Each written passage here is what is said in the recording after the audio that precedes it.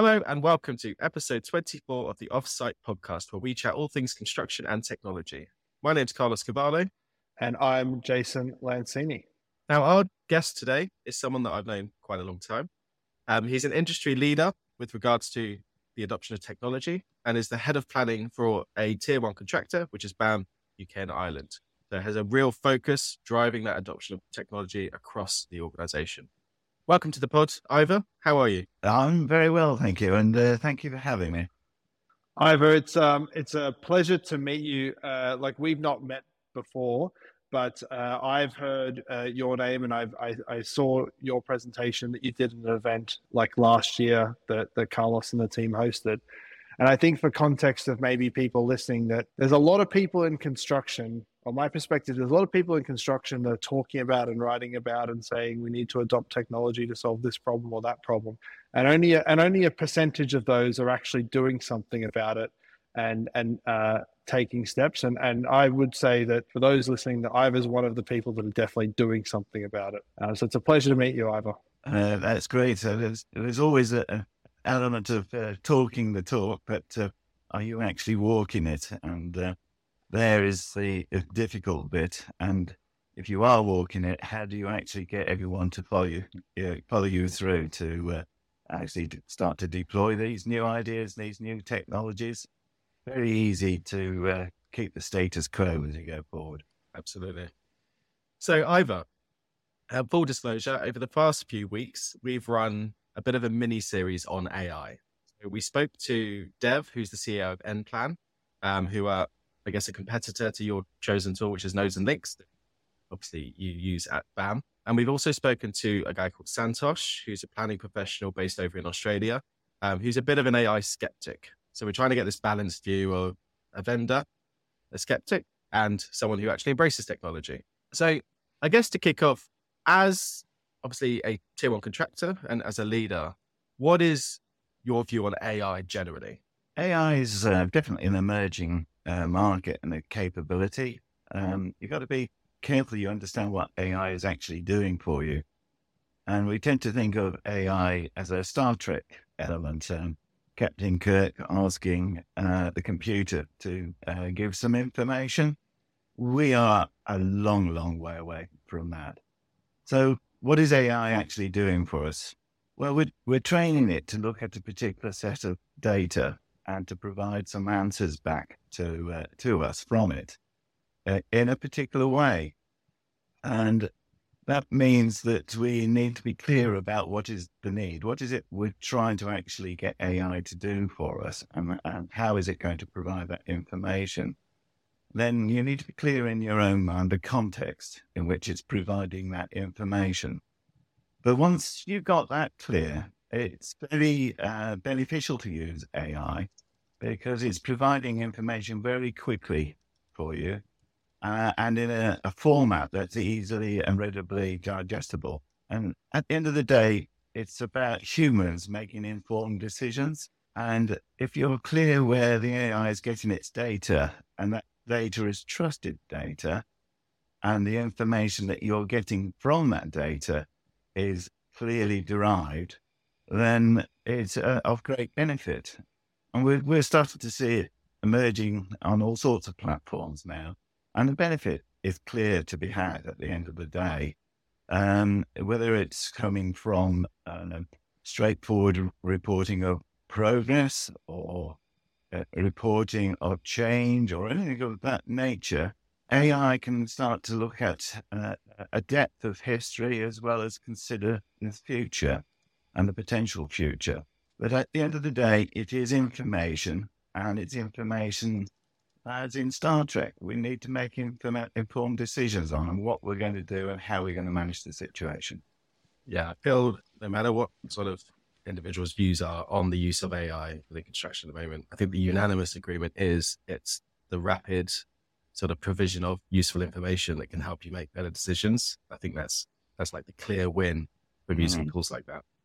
If we think about you as an organization, obviously first went through a process of, right, this AI technology now exists in the market. Did you sort of initially push that because of like a clear use case that you were maybe sort of pitched, or was there sort of this, I guess, sense of pressure from industry that this technology exists, so we need to understand it and extract value from it? I think it's definitely, we need to do things better, and we need to do things faster. There's no doubt about it. Our world has changed in the last 10 years with technology. I've been in the industry some 40 years, and I have to say that for 30 years it was rather stagnated. And then suddenly, the idea of managing data and structuring data has been a big driving force in the industry over the last 10 years. And I come back to trusted data that, if we start to think about how we use or generate data and how we store that data in a format that is clear to use, we did that for a human to understand. But that data doesn't have to be so well structured when you get to AI. And so you've got a pool of information. And as long as you trust that information in terms of where it's come from, whether it's accurate or not, you can then start to think about how you can chop and dice that information. And then, you have to be clear about what it is that you're going to get out of it and how you're going to use it going forward. So the industry is almost naturally going forward with technology, and certainly with the advent of BIM, as we used to call it, that was sort of 2010, 13 as that came out. That's restructured our thinking entirely about software platforms and how we use it. And we've certainly moved from that computer that sat onto the desk, almost going back to the early days of mainframes where information are held centrally. And we're doing more and more of that, but with platforms providers such as AVETS and many others, where we are holding our own data on trusted third-party platforms. And we're starting to have that sensible discussion now of how we actually prize that data out and start to use it beneficially and add to our other platforms and systems so that we're getting a mix of data rather than just pure data as an aspect of a singular topic. Yeah, that's the broad data set is really important. In fact, we had a conversation with Santosh in the last call, and because this was in the context of QRSA, so using AI for QRSA, and like one of the big problems was only looking at scheduled data. So we lack a lot of context that you could get from other systems and other data sets. So it's definitely quite an important aspect of this at the moment, because we need to be looking broader. We need these, you want a platform to understand everything rather than small sort of slices of data across different systems within the organization. And I guess that does kind of lend itself to the vision of BIM. You've got to be careful here, because you might use AI to look at a whole host of programs in the past and to understand really why have they changed, what activities in that program have extended, how contract completion dates change, how planned completion dates change. So there's a lot of things that have gone on in programs historically. And yes, you can apply AI to that. And you can say, right, okay, here's my current working program. We're just about to start this job. And what sort of time risk do I need to allocate to this program? And you can get the AI to look at past, and it will look at the descriptions, how you ordered your activities, and compare that to your new program and generate some time allowance. Because it now begins to recognize that because of the order of events in the program, we're putting CFA piles in, or we're doing some marine piling or whatever. It understands what it is that you're doing, but it doesn't understand the context of the change. Now, it could be that the piling, you had 10 weeks in there, but it took 12 weeks on average when you look at history. But it could be for a multitude of systems. Anything from, actually, we got something like 20% more work instructed, or we found some unforeseen ground conditions, or production rate was wrong. You don't know quite what the context is with all that. So that sort of AI how do you use that? What sort of context does that have? And as a contractor, yes, I can use that, but I've got to be careful here because it's not only got my uncertainties and my risk in there, it's got the client's uncertainties and risks in there. It's also got third party uncertainties and risks in there. So you go, okay, this is actually a great tool to work with the client with to understand our global risks. But for my own risks, I then need to think about using QSRA in terms of actually analyzing the uncertainty in my own program and coupling that with risk as an analytical process, then using Monte Carlo to understand how that potentially might impact my program. And that gives me a standard distribution curve, which enables me to understand my risk, my potential time risk. Then it's quite interesting to compare the two because you can start talking with a client and say, well, historically, this is the time we need to allow for a program. We've done our own analysis and we believe we have a time risk of Y. Your X is much bigger than Y. So we could work collectively together to start managing those risks. And so we are more and more getting into a cooperative approach to project delivery, and our clients are getting more and more involved. So if you like, this is the next step of the journey as we go forward. Absolutely. So on the theme of, I guess, the journey, within the AI space, so if we think about AI applications, the pace of development is really fast, right? So new capabilities turn up every day, existing applications just sort of develop into bigger and better things. Most tech companies are like integrating into the ecosystem. How difficult does that make your job in terms of picking tools, piloting tools, and purchasing tools when the landscape changes at such a pace? Yeah, the landscape of the art of planning isn't changing. We still have to sit down as humans and consider the logical sequence of building something. It could be in time that AI does come in and take over that role. It will look at the 3D model and it will recognize all the items in there. Why wouldn't AI then start to consider the order it should be done? I mean, the duration that you'll need for each activity.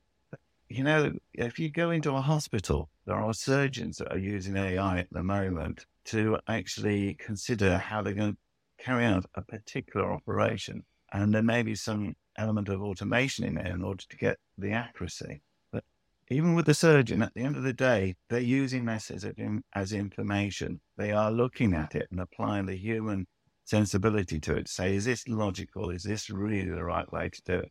And what will happen is they will tweak it to get the product or the output that they are looking for, they believe is actually necessary for the patient himself.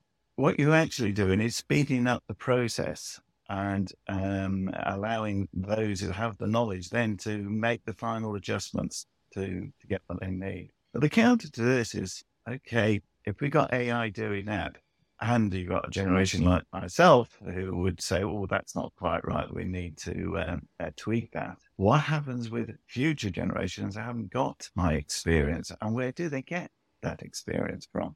We'll never have AI as a 100% output for everything we do. We do have to bring people on to understand what it is that's actually physically happening out there. Be able to assimilate that sort of information in their mind. But yes, then start to use AI to speed up that process and get a better output and probably a faster output and learning curve for themselves as they go forward. So it's a very careful balance as we go forward. Yeah, it leaves you in a pretty dangerous spot if people end up at this, like the point with no skills. It's a bit like if you have driverless cars and no one knows how to drive the car, if the machine stops, like how do you actually deal with that? You need to have that base. Right, Jason's never stayed quiet for 15 minutes before. I've got one more question before I hand over. From what you've implemented so far, what results have you seen if you were to sort of pin it on one particular output or achievement? Well, that's very, very difficult. We are looking for more and more information, there's no doubt about it. And as we go forward, we're looking for things to happen. Our projects are getting bigger and more complicated, and without doubt, I've been reviewing a 40,000 line program for a significant project in billions. How do you do that? And to be honest with you, you cannot get into the nitty gritty of it. A team have put this program together over several months. And suddenly they're asking me, can you go and spend a couple of weeks doing a review of this? Well, you have to have an element of trust of the professionalism of the planners that are working on it. But there are some basic tests and approach that you can start to apply to it. And with that, yes, the health of the program is the first thing I go to. I'm interested to understand the density of connectivity of the activities, the links, the predecessors and the successors, how they've been put together. I'm interested to know how detailed is this program and what is the maximum duration that's built into this program for an activity. And you might set yourself some rules that really anything greater than 3 weeks or 4 weeks, you don't really know what's going on in there. It needs breaking down further so you understand the program better. Obviously, the level of program you're working at is obviously going to have a big drive on that. Then you start to want to understand, okay, how many activities don't actually have any successes, they're just floating there. Now, I talk about that not as an AI, but as a bit of technology that can go rooting around a program and finding all that out. But what it is telling me is how robust, how healthy is that program to change if you start to restructure it, or I call it like poking a wet sponge. If the program's not well structured, you can poke it and you make a little wet pool around your finger, but the sponge doesn't change shape. And that's because it's too loose. The same thing happens with Carlos, actually, if you poke him. Yeah. Well, I think it's probably a little bit structured. So now, how's your health?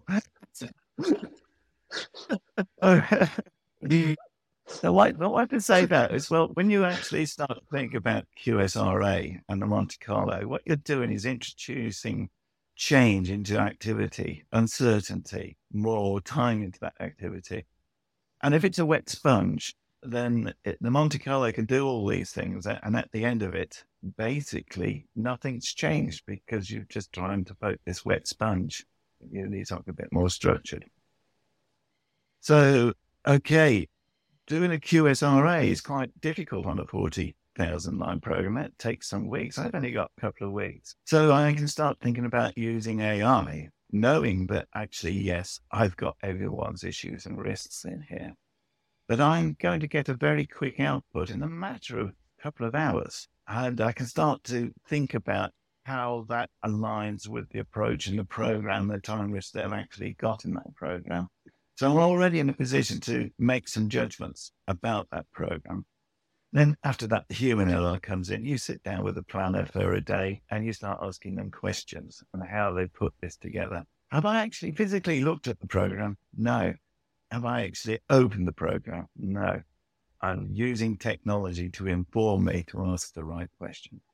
Ivor, that's if I was to break my silence, even though Carlos had a go at me, I was maintaining my silence because I was intently listening and finding it very interesting. So that's the difference, Carlos, I guess, to other meetings we might be in.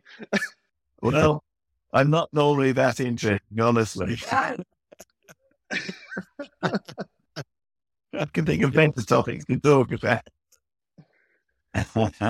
One of the things that we talked about in previous weeks was about use cases for emerging capabilities of artificial intelligence. And you brought up some really interesting ones that we hadn't discussed, which is, so obviously there's the review of a schedule and having some sort of, whether it's AI or just literally some logic, go and check links and the more basic QSRA. And your example of risk and considering it like a global risk from a client side is interesting as well. Are there any use cases that you're seeing as viable at the moment in terms of during the delivery of a project? Because we posited some ideas last week, but they might be a ways off. Well, yes, we're getting a lot of technology now that can write reports for you on an automated basis. And there's a lot of platforms now which will compare programs. Obviously, within the construction industry, especially within the UK, we use NEC form of contract, where we submit a program on a monthly basis. And we also provide a commentary that goes with that. And AI is starting to come into this area. Certainly, I'm having discussions with platforms now where we're asking for, here is the program we submitted last month, here is the program we're submitting this month. And the softwares can certainly go in there and detect, okay, what's changed between the two programs. It can tell you which activities have been extended, which activities have been completed, which activities have been completed ahead of schedule or behind, and any logic leaks that have been changed in there. That then has to be built back into some sort of commentary, which can take a fair bit of time to do. And, you might spend a couple of days putting that commentary together to submit a package. But AI can provide that commentary. And it comes back to the position where I was saying, having got a commentary, you can tweak it and make the changes that you think should be, the context in which it should be going over. The information is the information. But the way it's couched, or perhaps the position it's taking, isn't quite right. So all the hard work of the commentary is being derived. What you're able to do now is go through that 2 or 3 page report and make the tweaks to give it the context you believe it should have to go forward to the client. Client can equally do the same and consider it from their point of view going forward. Obviously, where we get more clarity working with the client, I would like to think that, yes, we can actually generate commentary that is neutral and we can all support in terms of its context and the information it's providing. So you have that. Then it's quite a short step to think about, how do you manage change in the program and the impact of change in the program. And again, you're only comparing, here is our original intended plan, and change has now occurred. This is the new consequence of that change. And you can start thinking about using AI to provide reports on matters such as free floats in the program that's being used up, how that's affecting your resource leveling in the program, how it might be impacting on critical dates and the end date. So, it's a fairly quick way to get out a fairly instant output on the impact of change. Where does a human come into that? Well, the human has to add the bars in the program to reflect change. Obviously, those become the bars, which are the new bars, which is picking up on. And then the report is talking about those new bars and how it's impacting the program. Yeah, I think that's a really great example. I think a lot of people, when we think about this, immediately go to grand outcomes of like Big Brother, automated scheduling, those sorts of things. But AI has proven already that summarization is like a really good power that it has kind of in the capability today. And there's a lot of admin, busy work, time spent across lots of parts of different businesses and in construction and in planning and managing change. I think that's a really great examples. And I was probably, when we started this like series of conversations, probably sitting more on the skeptic fence, and I've kind of been moved the needle the other way. I'll tell you a little story. It goes back in history. When we used to thrash grain, it used to be physically done by hand. The crop would be gathered from the fields and it would be physically thrashed by hand using sticks and twigs and things like that, and then tossed in the air to get the seed out. I'm not going to make any comment about Carlos again now either. Well, the thrashing machine then arrived, and of course that put a lot of people out of work, and they were landowners who were being killed over it. There was quite a rebellion over it. You come to today, you wouldn't entertain harvesting a field without a combine harvester. That's the technology. So what's changed? Yes, there's not so many people involved anymore, and the skill sets that are being deployed are much higher than they used to be. But the yield we get out of it allows humans to go and do something else. So this is just technology where things are going to happen quicker. You may not need such a big team. you need to actually embrace change and know that the job you're doing today is not necessarily the job you're going to be doing tomorrow. With the advent of technology is opportunity. And we couldn't say that because of the thrash machine and we stopped beating the seed out, that's been detrimental to human society, human race. We adapted in the end, and we are what we are today. And really that analogy needs to be thought about as we go forward. Things will get better. There'll be different opportunities in jobs that we haven't even thought about just yet. But that will provide a quality of life. We cannot really believe we should go back to beating the seed out of the stalks to get our oat or wheat or whatever it is. On that topic, I might change pace slightly. I know that listening to this podcast are a bunch of people, and I'm thinking of a couple that are in heads of planning roles at sort of tier one contractors in different places around the world. And lots of them are either going through or thinking about going through some sort of process to like build consensus or implement some sort of technology, whether it's AI or any other thing. I guess I'd be super interested to understand, like, one, how do you separate like fluff from things that are valuable when you're getting like a million different technology vendors shouting at you to adopt them versus another thing? How do you build momentum or consensus within an organization? And then maybe what is the process that you think about? Is it like pilots? Is it like a bottom-up approach, or are you getting sort of top-down consensus? That's my like mega question to finish over. Well, you've covered about 4 or 5 different areas there. So that is a mega question. It'll probably take me 20 minutes to answer it. First of all, you've got to actually understand what is the need in a business. What do you really need? There's a lot of technology out there and very shiny things. But you've got to remember, I mean, I've got a community of some 200 planners, and they're very busy people. And the last thing they want is to play around with toys which they can see no value for.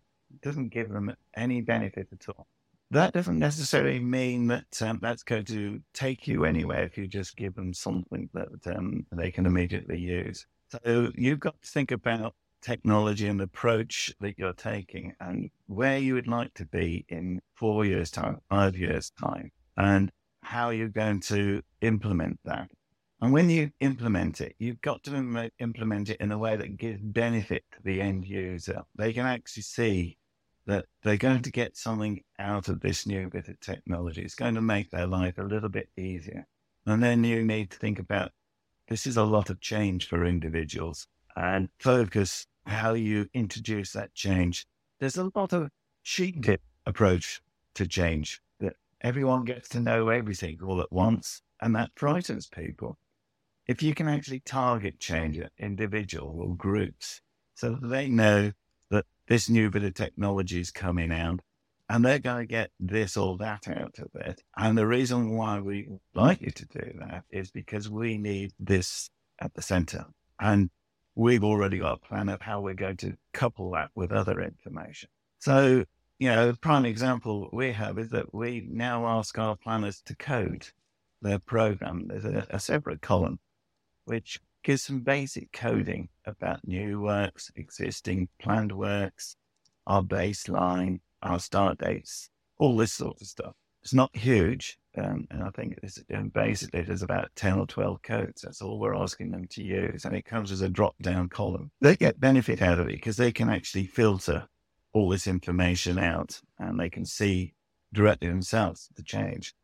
I get benefit at the center because I can start to analyze programs, because I can see everyone's programs, and I can start to use technology to understand which program has been submitted to the client, because those are the ones that I'm interested in out of the hundreds of programs that are there, the what-if programs, what have you.